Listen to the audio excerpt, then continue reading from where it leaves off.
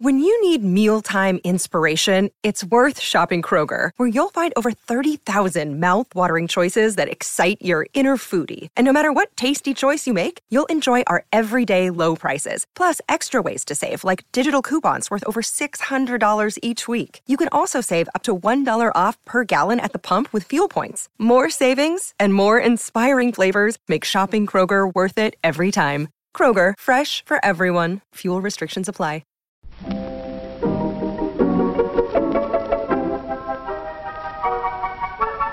Maybe it's just that you don't know how to use social courtesy. Oh, that's old-fashioned.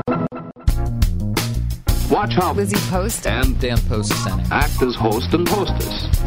They know that courtesy means showing respect, thinking of the other person, real friendliness. Hello, and welcome to Awesome Etiquette, where we explore modern etiquette through the lens of consideration, respect, and honesty. On today's show, we take your questions on condolences for colleagues, uninviting those who don't follow COVID-19 guidelines, sending a thank you note for a thank you gift, and wanting others to respect your avoidance of bad news. For Awesome Etiquette sustaining members, our question is about carefully critiquing what the host serves. Plus your most excellent feedback, etiquette salute, and a postscript segment on when you I feel statements. All that coming up. Awesome Etiquette comes to you from the studios of our home offices in Vermont and is proud to be produced by the Emily Post Institute. I'm Cindy Post-Senning. And I'm Dan Post-Senning. And as you can tell, we have a very special show for you today. I want to welcome back my mother, who you might hear me slip and call Mom occasionally throughout the course of the show, who you would probably better know as Cindy Post-Senning. Mom, welcome to the show. Oops, I did it already. Yay, well, I'm so glad to be here. It's always a pleasure when you give me that call and say, could you possibly fill in for Lizzie today? And I get a chance to spend some time with you talking about my favorite topic, etiquette. Well, we certainly appreciate it. Lizzie, as regular listeners to the show know, has been working very diligently on the first draft of the 20th edition of Emily Post's Etiquette. And she's been down in Martha's Vineyard working on that and is, I think while we're recording right now, somewhere on the road in between Martha's Vineyard and Vermont. She's on her way home, 2 chapters in hand, and really appreciates your being able to be here so she can stay focused on what she's doing, which at the moment is driving, safety first. Well, it is really fun to do this. I enjoy being a guest host on Awesome Etiquette, no question about that. And this has been kind of fun because I don't know if your listeners know, but you and I live pretty close to each other, like we're next door neighbors. You're just up the hill from me, and we're having an opportunity to kind of do this, you in your house and me in my house, but I can practically look out my window and see you. So it's really fun and just a little bit different. I know. Don't get me looking out the window too much. It's such a beautiful day. It's a gorgeous day. I'm going to start wishing that we were sitting out on the lawn doing this, although there's no way to record the conversation without recording each other. It would be nice to be able to sit on the lawn and look at you while we do this, but alas, there is a technological barrier. And while we have been sort of pandemic awareness, we do meetings where we have had some fun picnics out on one of our lawns or the other with some physical distancing between us. But I get a chance to see Anisha and Arya running around, and we get a chance to talk, and we can sit 6 feet apart, and it works beautifully.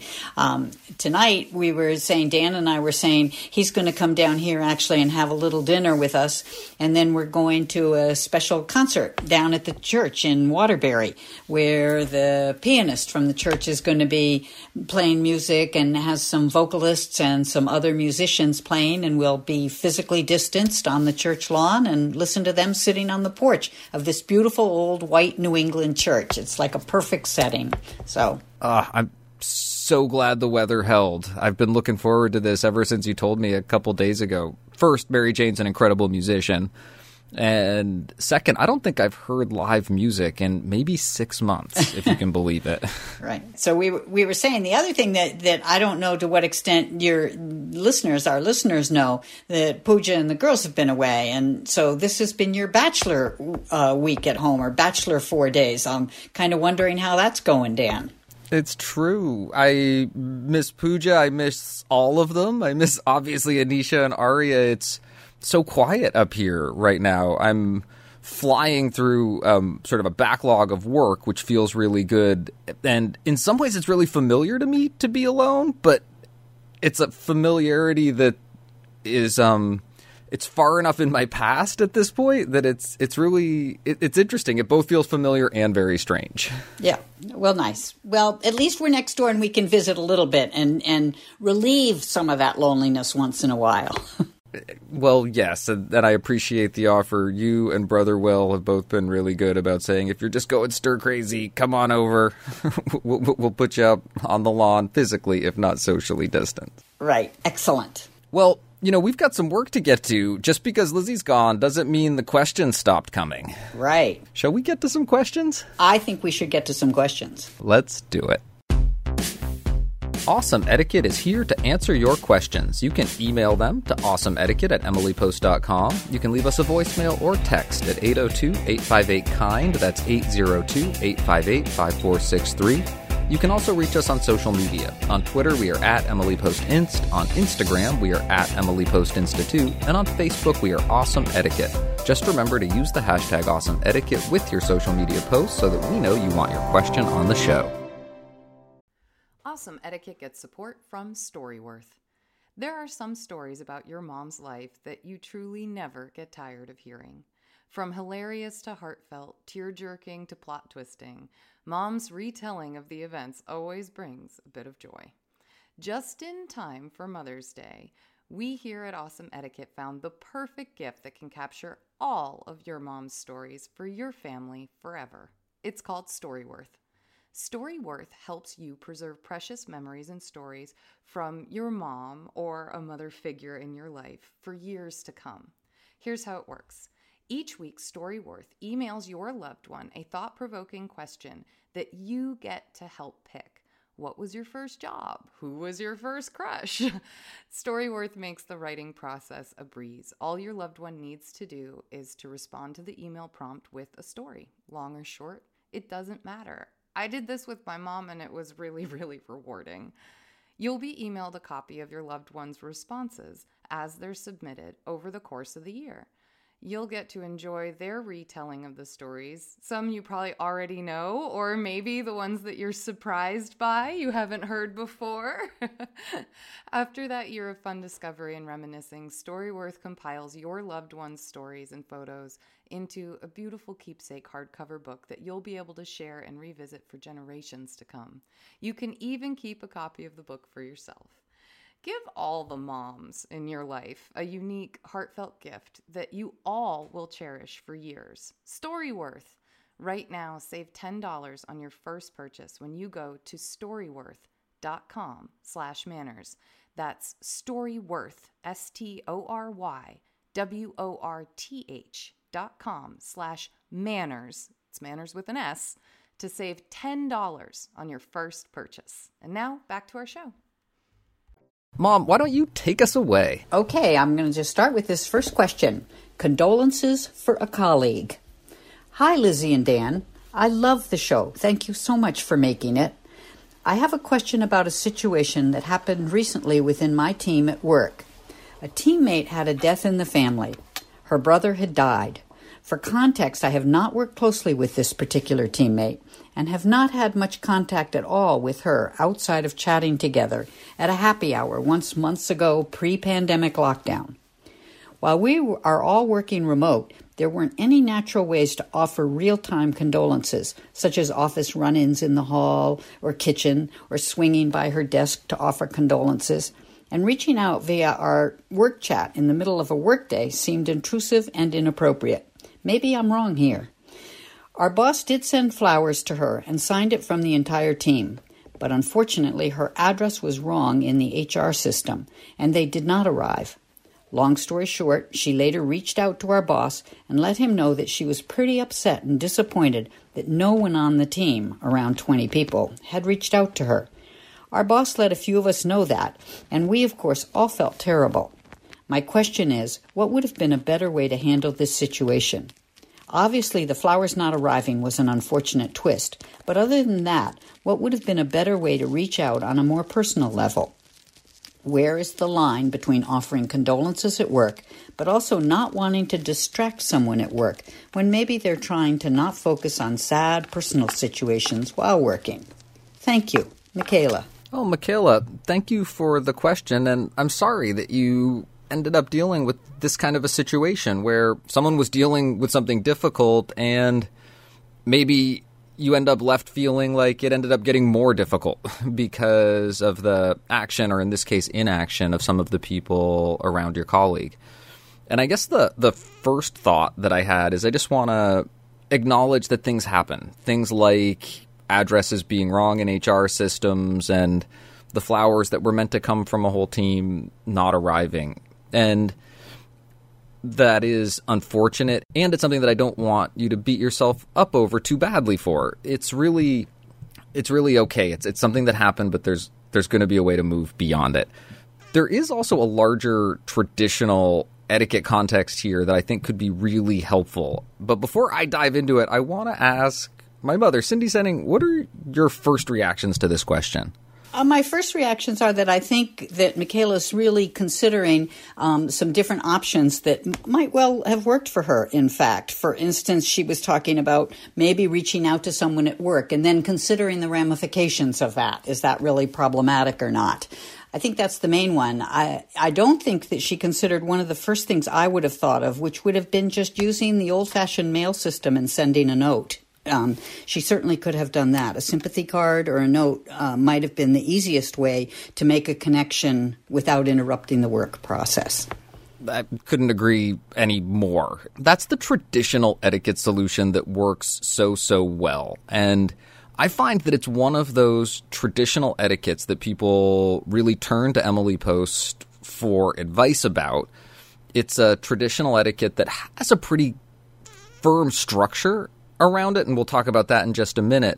But I also find for being something that works so well and was such a sort of traditional etiquette form, it's one of the things that I find people don't know about as much, and that's the idea that when someone passes, you send a note of sympathy or condolence to the people that are the closest to that person. And it's not a personal overreach. It's a very, very common practice. In fact, it's the advisable course of action and would have exactly addressed the difficult situation that this question presents. I think that people sometimes avoid doing sympathy notes because they think sympathy cards are so kind of made up, the made by the card makers company and stuff like that. They're not personal enough. And you can really do two things. One is you can just use a plain sheet of paper to do a sympathy note on. That's perfectly all right to do.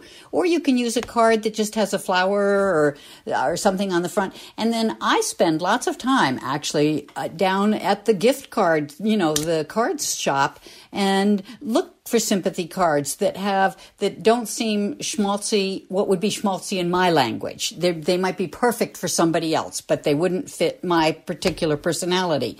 But I look and find a card that seems to fit what I might be thinking and saying. And then the key is when I get home and I have somebody that I want to send that card to, I make a point of writing a personal note on that card. So it's not just the formulaic kind of message that comes on most sympathy cards, but it's also my personal note where I mention something to the person. If I knew the person who had died, I might mention something about that relationship, or just that I'm thinking of you and that I know it's a kind of a difficult time. It's a good point that there is a relationship between the form itself and bringing yourself in a really personal way to that moment or to that structure. And I think you've given some really good ideas about ways to do that. That if you're picking a card, you pick a card that speaks to you, and that no matter whether you're using your own personal stationery or whether you're using a blank sheet of paper or a card that you like, that you make some effort in the note, the handwritten note that you include in that card or on that piece of paper, to connect in a way that's meaningful and reflects the relationship that you have, either with the person receiving the note or the person whose passing you're acknowledging. In this case, Michaela could even say something to the effect that, I'm sorry that I'm not there to be able to just mention this in person, but I for sure wanted to get a note off to you to let you know I'm thinking of you. Something like that, just even that kind of makes the connection in these difficult times to make connections. I really like that advice. I also really like that in the absence of Lizzie Post, our master of sample scripts, you have provided us with a very functional sample script. The one other thing that I'd like to say here to Michaela, that she didn't really specifically ask, but she's sort of in that awkward situation now where she knows that the teammate is upset and disappointed that no one said anything, and sort of what does she do about something like that? And I think that, sample script here, I think that she just, when she gets a chance, again, she could either do it as a note or she could do it as a meeting, a FaceTime, discussion back and forth, and just say, I'm so sorry that didn't work out. The flowers that we had hoped you had gotten, letting you all know we were thinking of you. But I just want you to know that I have been thinking of you, and I know it's been a difficult time. And, I look forward to seeing you again at work. I agree. My last note on this question simply reads, there is still time. A question we often get about sympathy or condolence notes has to do with the window that it's acceptable to send them in. And obviously, the sooner you know and the sooner you can do it, the better.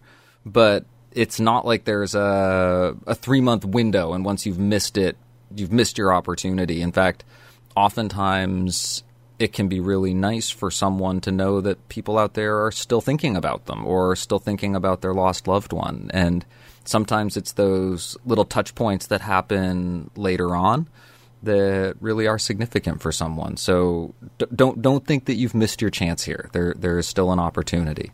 You can even do that as a part of a sympathy note. Michaela, thank you so much for this question. We really appreciate your efforts to do the right thing, and we really hope that this answer helps you figure out a path forward that makes you and your coworker feel better.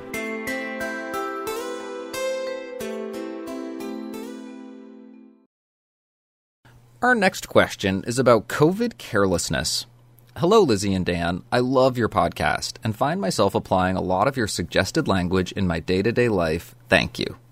A little context to the question may help. I was recently hosting a 3-person socially distanced backyard get-together when one of the invitees let me know that another invitee was not following COVID-related guidelines, i.e. seeing many people, traveling, hosting people in her home, etc. This was unknown to me at the time of the invitation and made me very uncomfortable. I promptly canceled the event altogether. Instead of addressing the crux of why the event was canceled, I forged a lame excuse.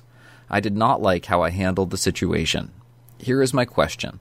How does one elegantly and honestly rescind an invitation to a guest due to the guest's flagrant disregard of COVID-related precautions?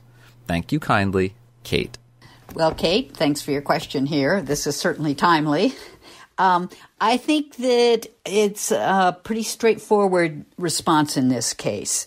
I don't think you need to forge a lame excuse. I've done it myself many times and know just how you feel having done that. But I think that just a straightforward response that, you've been thinking about your plans to have a physically distanced or socially distanced event even in your backyard, and it seemed okay at the time. But since then, some of the things you've been hearing on the news, or if that's not the case, just as you have thought more and more about it, you're just still not really comfortable with getting started with that kind of entertaining. So you're going to rescind your invitation. I'm so sorry. And I don't think you need to go any further than that. I don't think you need to get into her behavior or commenting on her behavior. That's sort of not the time or the place to be doing that. I couldn't agree more. I really like that answer. A couple of things I liked about it. One, I liked the way you apologized for rescinding the invitation.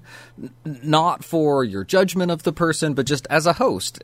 I'm dealing with a situation that's new and awkward. We're operating in a global pandemic where we've got to be more flexible. Plans might change as conditions change, and people understand that.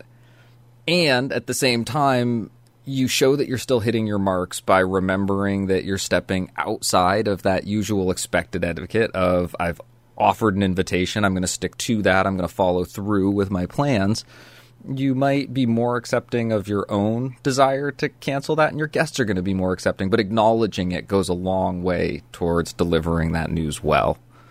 Right. And it doesn't even need to be that, I think I might have mentioned, or I sort of heard it in your response just now, Dan, that things have changed or something like that, so it's different. It could just be that you acknowledge that you've changed. I've thought about this some more, and, I just realized that I'm not comfortable with doing this. And maybe you could even say maybe some of you aren't either, and I think we should give it a little more time before we're getting together. I agree 1,000%. And I was also thinking about what makes an excuse valid versus lame, or what makes it a reasonable reason versus a lame excuse. And it's really subtle. And I think that you have to use honesty as a guide, that you don't ever want to say anything that isn't true. Obviously, you want to protect the integrity of your word, but you also want to protect the integrity of your intent. You don't want to lie by omission or create an impression that's actually not true. And what I really like about the way you're thinking about it is that you're looking for a reason that has to do with you, your approach, your feelings. And as long as you ground your reason in that, you're going to be in really good shape. And you also avoid what I think is a potential trap here, which is something you hinted at, which is commenting on someone else's behavior. That, in this particular case, there's also a game of telephone that you've heard from someone else about this behavior. And to me, that's a little too much. Whether or not you should have that information, how was it conveyed, starts to get unnecessarily complicated. It really can. And this time of COVID and this whole issue of concern over relationships and contact and things, I was in a situation where we were doing a physically distanced thing, and we were not wearing masks because we were going to be physically distanced, but we might be getting closer together. So we had been talking about wearing masks. And one of the other people said, "Oh, I'm so glad we're not doing masks." And I was thinking to myself, boy, I'm not glad we're not doing masks. And I didn't say anything. And sort of for a long time afterwards, I kept wondering whether or not I should have said something or not, commenting, because people are coming at this particular pandemic situation, social situations, from different perspectives, and they feel differently about it. And it sometimes does set you up in awkward situations. And I think the two things that we mentioned at the outset, one is honesty and responding as honestly as you can to a situation, and then also not trying to change other people's behavior. I don't think that, at least etiquette-wise, that isn't the place here. And I think you can just set yourself up in some ways that you don't want to. I agree. I want to tease a topic that I'm hoping to get to in the postscript, which is, and I'm going to put you on the spot here a little bit, Cindy Senning. It comes from something I remembered you teaching when you used to be a school nurse, and you would teach life skills to adolescents, the Quest classes they used to offer at Harwood. And I always remembered the "when you, I feel" statements as a construct, a way to talk to someone about their actions and how you're impacted by them without blaming someone else or prescribing behavior for someone else. And I'm hoping that we can revisit the function and the intent of the "when you, I feel" statement in our postscript. Would you be game for something like that? Yes, for sure. The other thing is thinking back to the situation that I was just talking about that I was in later on as I thought about it, that what I could have done, what I really wish that I had done was I should have said, I'm still not that comfortable about not using masks. So you're going to notice that I'm making a particularly special effort to be physically distanced. It's nothing personal, but if you're getting a little closer to me than I'm comfortable with, I'm going to just move away a little bit. And you need to know it has to do with this pandemic, not our relationship. Something like that. So if I had just made that effort in that situation, I think I would have felt a little better. And it's taking it on myself. It was my response to this situation that I needed to be tending to. I like that reflection, and it's a great example of how we do the same kind of questioning ourselves that we deal with when we answer questions here on the show. I appreciate the willingness to both reflect and think about how you might have handled it a little bit better. Kate, I hope that our answer gives you something to reflect on as well. And in the future, I'm sure that you will be successful finding that elegant solution to these kinds of awkward situations. A dynamic community health program. Physicians, voluntary agencies, and the health department working together can do much to ensure your well-being and that of your children. It can provide the kind of environment which is essential to good health and wholesome living. But a modern full-time health department cannot exist without active citizen support. It's up to you.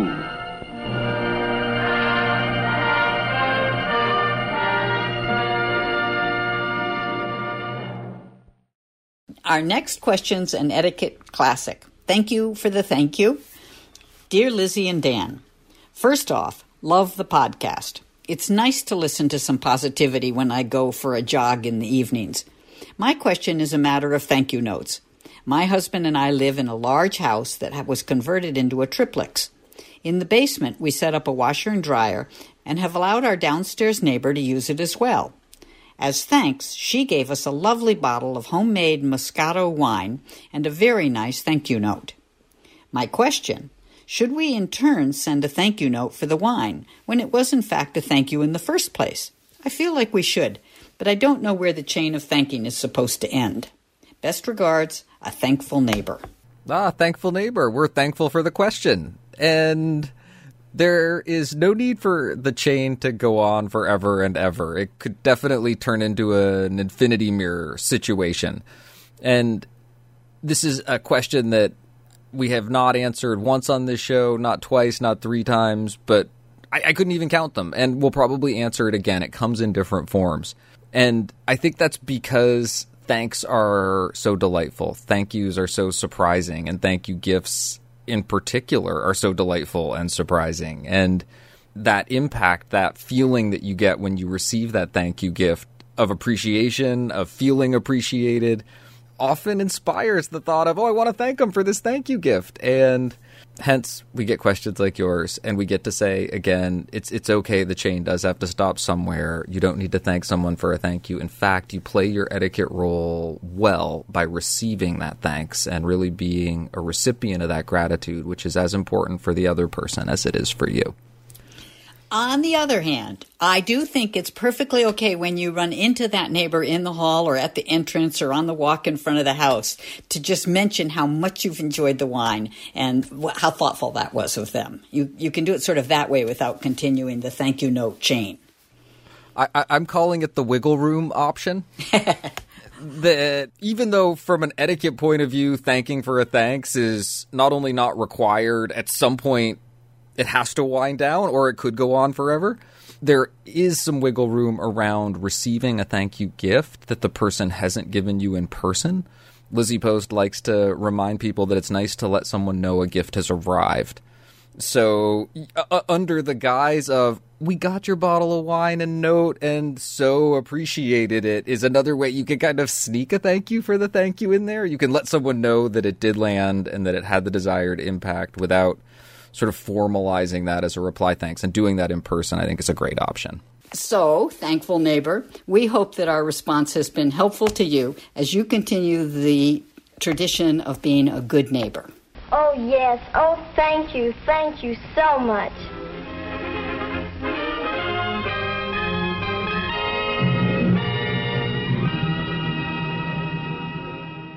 Our next question is about bad news boundaries.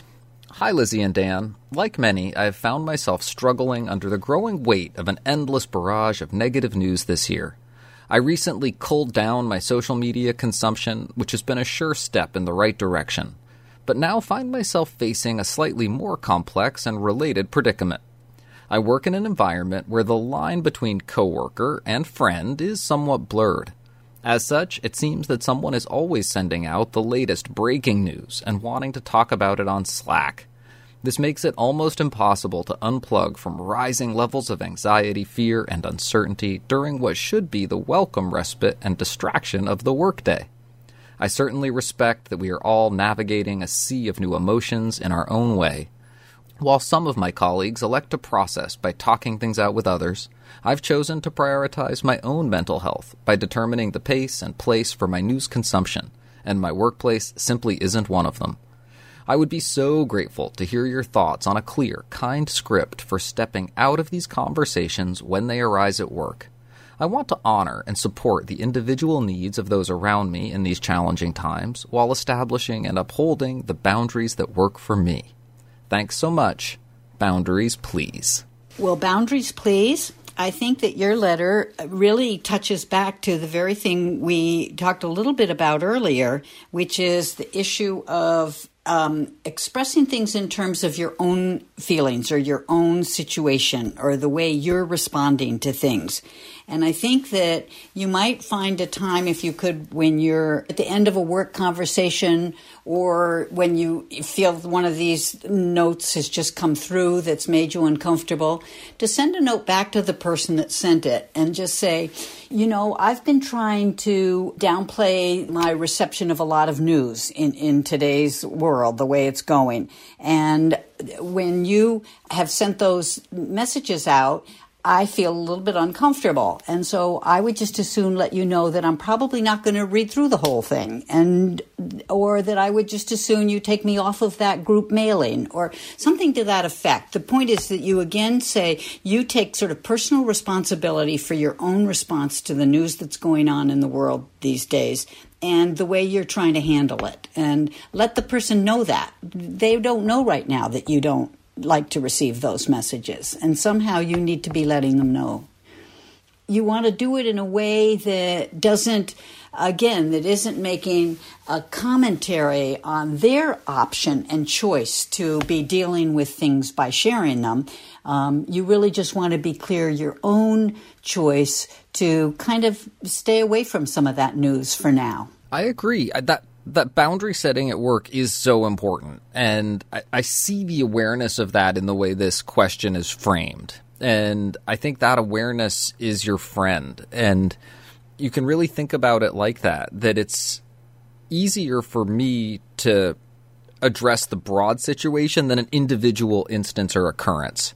So when that note pops up, I think you could respond by saying that you're going to check out of the conversation. But to me, the easy time to have that discussion is before it's happened. If this is happening repeatedly, you could have that discussion independent of the thing itself occurring. And to start to let people know that communication is so important.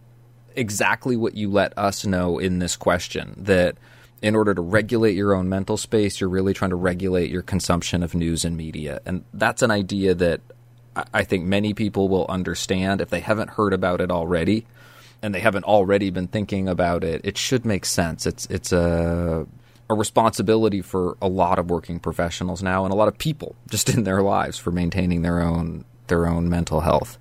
Dan, you know, it's just while you were talking, I was glancing over Boundaries Please's note, and she actually uses a phrase that is like a perfect phrase that we can use for our own, you know, when we're giving people sample scripts. Her last paragraph starts with, I certainly respect that we are all navigating a sea of new emotions in our own way. That is perfect for this time. And that's all you need to say to your work buddy that's maybe sending you these messages. You know, I just respect that we're doing this differently. I like that. Navigating a sea of new emotions is a really nice turn of phrase, as they say. I do too. It's a really well-written question. The other thought that I had, and this gets maybe a little bit detailed, but I want to parse out and ask Boundaries Please to think about what the new boundary is that you're really looking for. And if that boundary is just permission to not participate in the conversation, I think the threshold for what you have to say to just not respond or remove yourself from the expectation of participation is pretty low.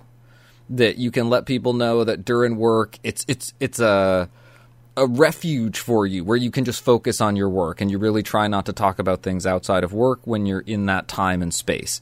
And now you're not asking anything of them. Those Slack discussions can continue. Those message boards can continue. If that's enough, if just not needing to respond, you're like me, you can just skim over that stuff and ignore it, and it doesn't really impact you, then I think that's fine. if you're going to ask them for a change in behavior, if you're going to ask them to stop posting those notes where you see them or on the project threads that you're a part of in Slack, I think that's a little bit bigger of an ask, and because you're asking someone else to modify their behavior for your sake. And I would approach that conversation with a little more care. I'd be ready to share a little bit more about the impacts that it has on you and how it can take you to a different place mentally or distract you intellectually, whatever it is, however you want to have that discussion. And I think that those when you, I feel statements, taking responsibility for your reactions, is a great way to have that discussion also. But I think it gets a little bit more involved when you're asking for a change from someone else rather than them just understanding that you're probably not going to be responding. I just think that's true. And I think when she talks about that we're each doing this in our own way, really recognizes the notion in the other person, the person who's sending the notes, that they have a need to be responding to the current news and messages in one way, and you have a need in a different way. And that's what this is about.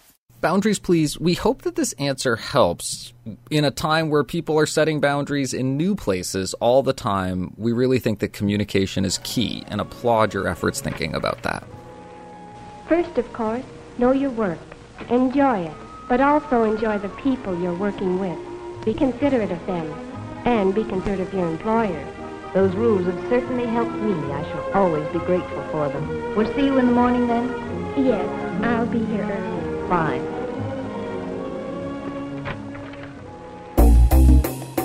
Thank you for your questions. Please send us updates or feedback on our answers to awesomeetiquette@emilypost.com. Leave a voicemail or text at 802-858-KIND. That's 802-858-5463. Or reach us on social media. On Twitter, we are at @EmilyPostInst.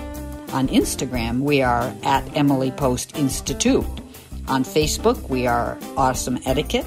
Just use the hashtag Awesome Etiquette with your social media post so we know you want your question on the show.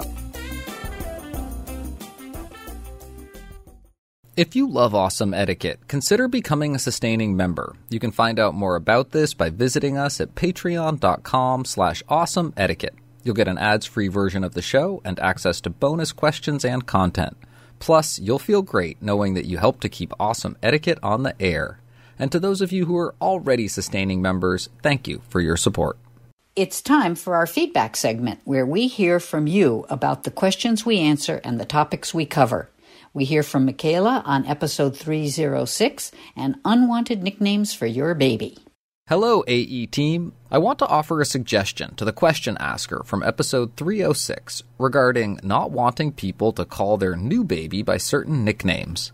We chose a non-English name for our daughter, which is not easily pronounced in English. People have come up with all kinds of nicknames for her, including ones we genuinely dislike, mostly to make it easier for them to say. We discouraged this. We started telling people we only call her and then her full first name, so that she can learn her name. She can pick her own nickname if she wants when she is older. This has worked with family, our friends, the parents of her friends, and her daycare teachers. Hopefully this helps. Michaela. Thanks for your feedback, Michaela. Really appreciated. It's especially fun for me since between Dan and me, we have this exact issue. He named his second daughter Arya, and I like to call her Yaya. I always thought that they didn't like me calling her Yaya, but I sort of like it, so that's what I do.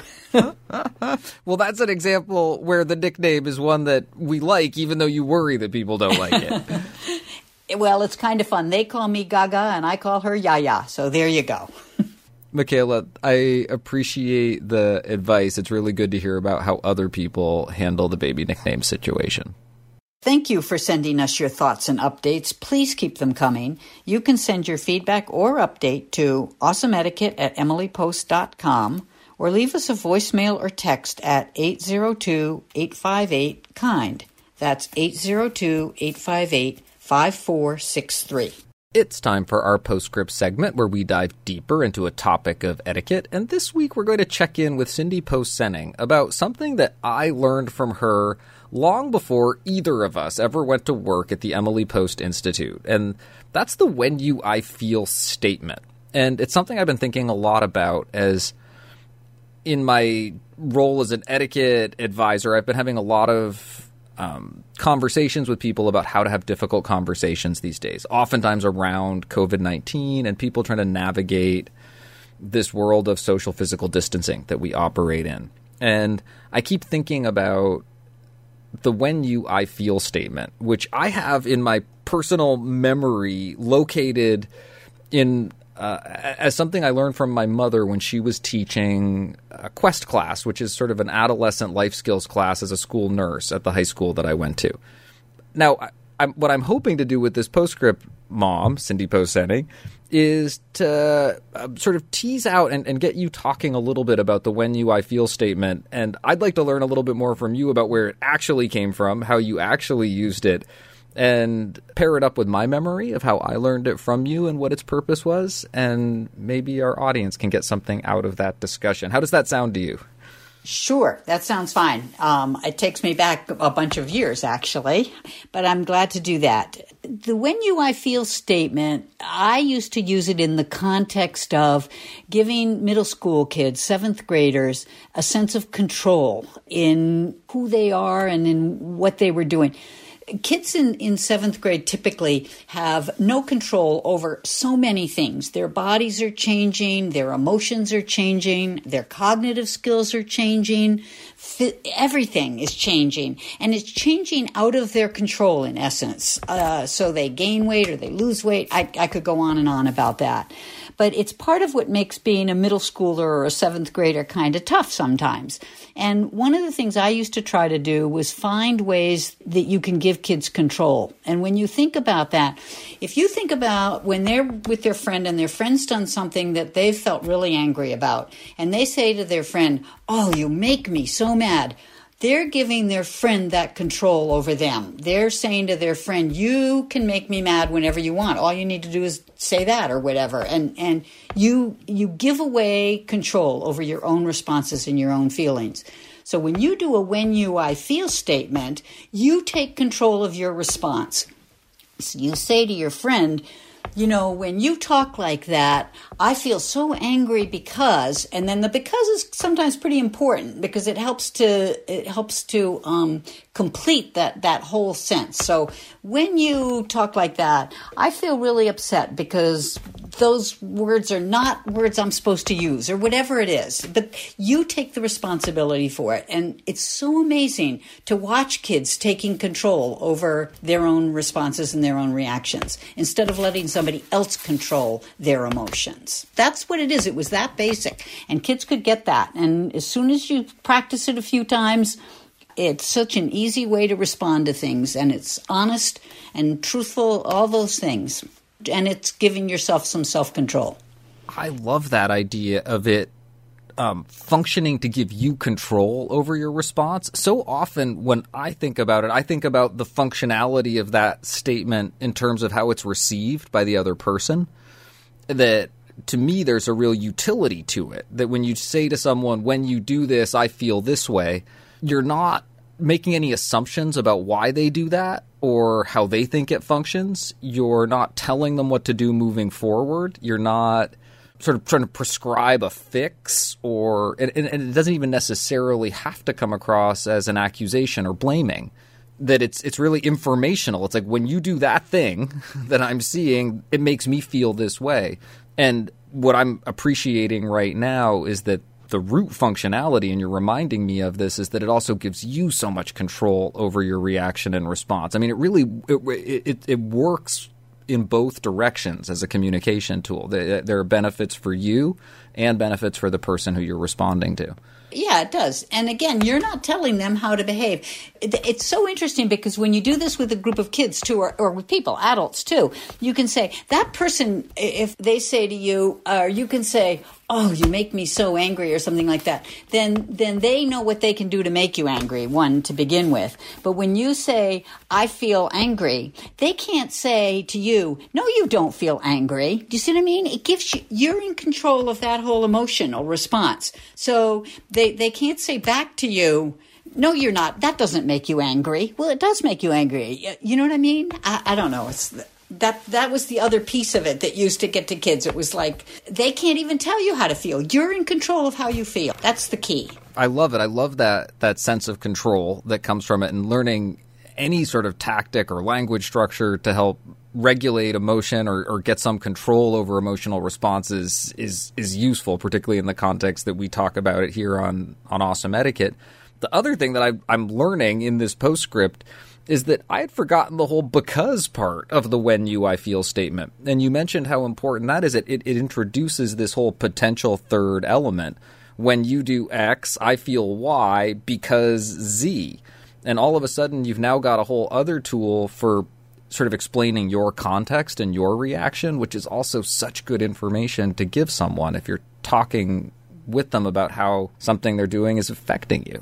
So it really all fits in the whole world of etiquette that you and I talk about so often, because it's this issue about communicating with people and being clear about what's going on and what the issues are. And it's numerous things. It's sort of the communication, it's the honest communication, and it's also the control issue. And when you're talking to a group of 7th graders and teens in general, but middle school kids in particular, I often talk to parents and say, try and find places where you can give your kids control, because that's what's at issue for them, is the loss of control in their lives during this time period. I appreciate your willingness to do a little bit of a deep dive into the memory banks on the when you I feel statements. You never know what it is that you're going to teach your kids that's going to stick with them. Yeah. But that's one of those things. But I'm glad we had a chance to get back to it, because I learned something new today. It was my pleasure. So happy to do it. Wherever you go, there will be teasers. Occasionally, these people are amusing, more often simply discourteous and annoying. But teasers may do real damage if they ridicule others because they look or act differently, or, as in Judy's case, because they are victims of circumstances. We like to end our show on a high note, so we turn to you to hear about the good etiquette you're seeing and experiencing out in the world, and that can come in so many forms. And today we have a note from Susanna about a previous episode, and I am so glad this was our salute today. It's a little bit of a weird salute in that it's not a big etiquette thank you. It was almost a thank you to the show about a concept that we introduced. And Cindy Posenning, I did not plan this, but we introduced the Corona Moo in episode number 303. And this was a little salute that was a response to the Corona Moo. And it came in the form of a Facebook post that said, "Hello, Lizzie and Dan. I loved your Corona Moo discussed in episode number 303. I'm a teacher and adapted it into this little PSA poster for my classroom." And she includes a link to her Facebook page that has a diagram of a cow with the 6 feet average length of a cow mapped out on it. And then below, a little reminder. And for those of you that didn't catch episode 303, the Corona Moo is something that we use up here on Pollander Road between the two Senning households as a social distance or physical distance reminder. If someone starts to, over the course of a enthusiastic social encounter, particularly one where there are a lot of little kids around, start to drift a little closer than 6 feet, we give them a Corona Moo. It's a little moo, moo, and it's a reminder that you want to stay that cow's length apart when you're hanging out right now. And we had shared it on this show. This was something that Cindy Posenning helped invent with her granddaughters. And we will share the poster itself. So this is kind of a visual etiquette salute on our social pages. If you've never checked out the Awesome Etiquette Facebook or Twitter or Instagram, I strongly encourage you to take a look, because this is a great little poster, and it is a thank you to Cindy Posenning from a teacher who was able to use this material. So thank you, Cindy Posenning, for being here and for inventing the Corona Moo, and I can't wait to show you this poster. Great. I'm looking forward to looking at that poster. And thank you to everyone who joined us today for a special show. Thank you for listening. Thank you to everyone who sent us something. And thank you to everyone who supports us on Patreon. Please connect with us and share this show with friends, family, and coworkers. However you like to share podcasts, that's how we get the word out. You can send us your next question, feedback, or salute by email to awesomeetiquette@emilypost.com. You can leave us a message or text at 802-858-KIND. That's 802-858-5463. On Twitter, we are at EmilyPostInst. On Instagram, we are at Emily Post Institute. And on Facebook, we're Awesome Etiquette and the Emily Post Institute. Please consider becoming a sustaining member. You can find out more about this by visiting patreon.com/awesomeetiquette. You can also subscribe to the ads version of our show on Spotify or your favorite podcast app. And if you've done this, please consider leaving us a review.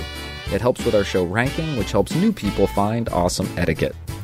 Our show is edited by Chris Albertine and assistant produced by Bridget Dowd. Thanks, Chris and Bridget.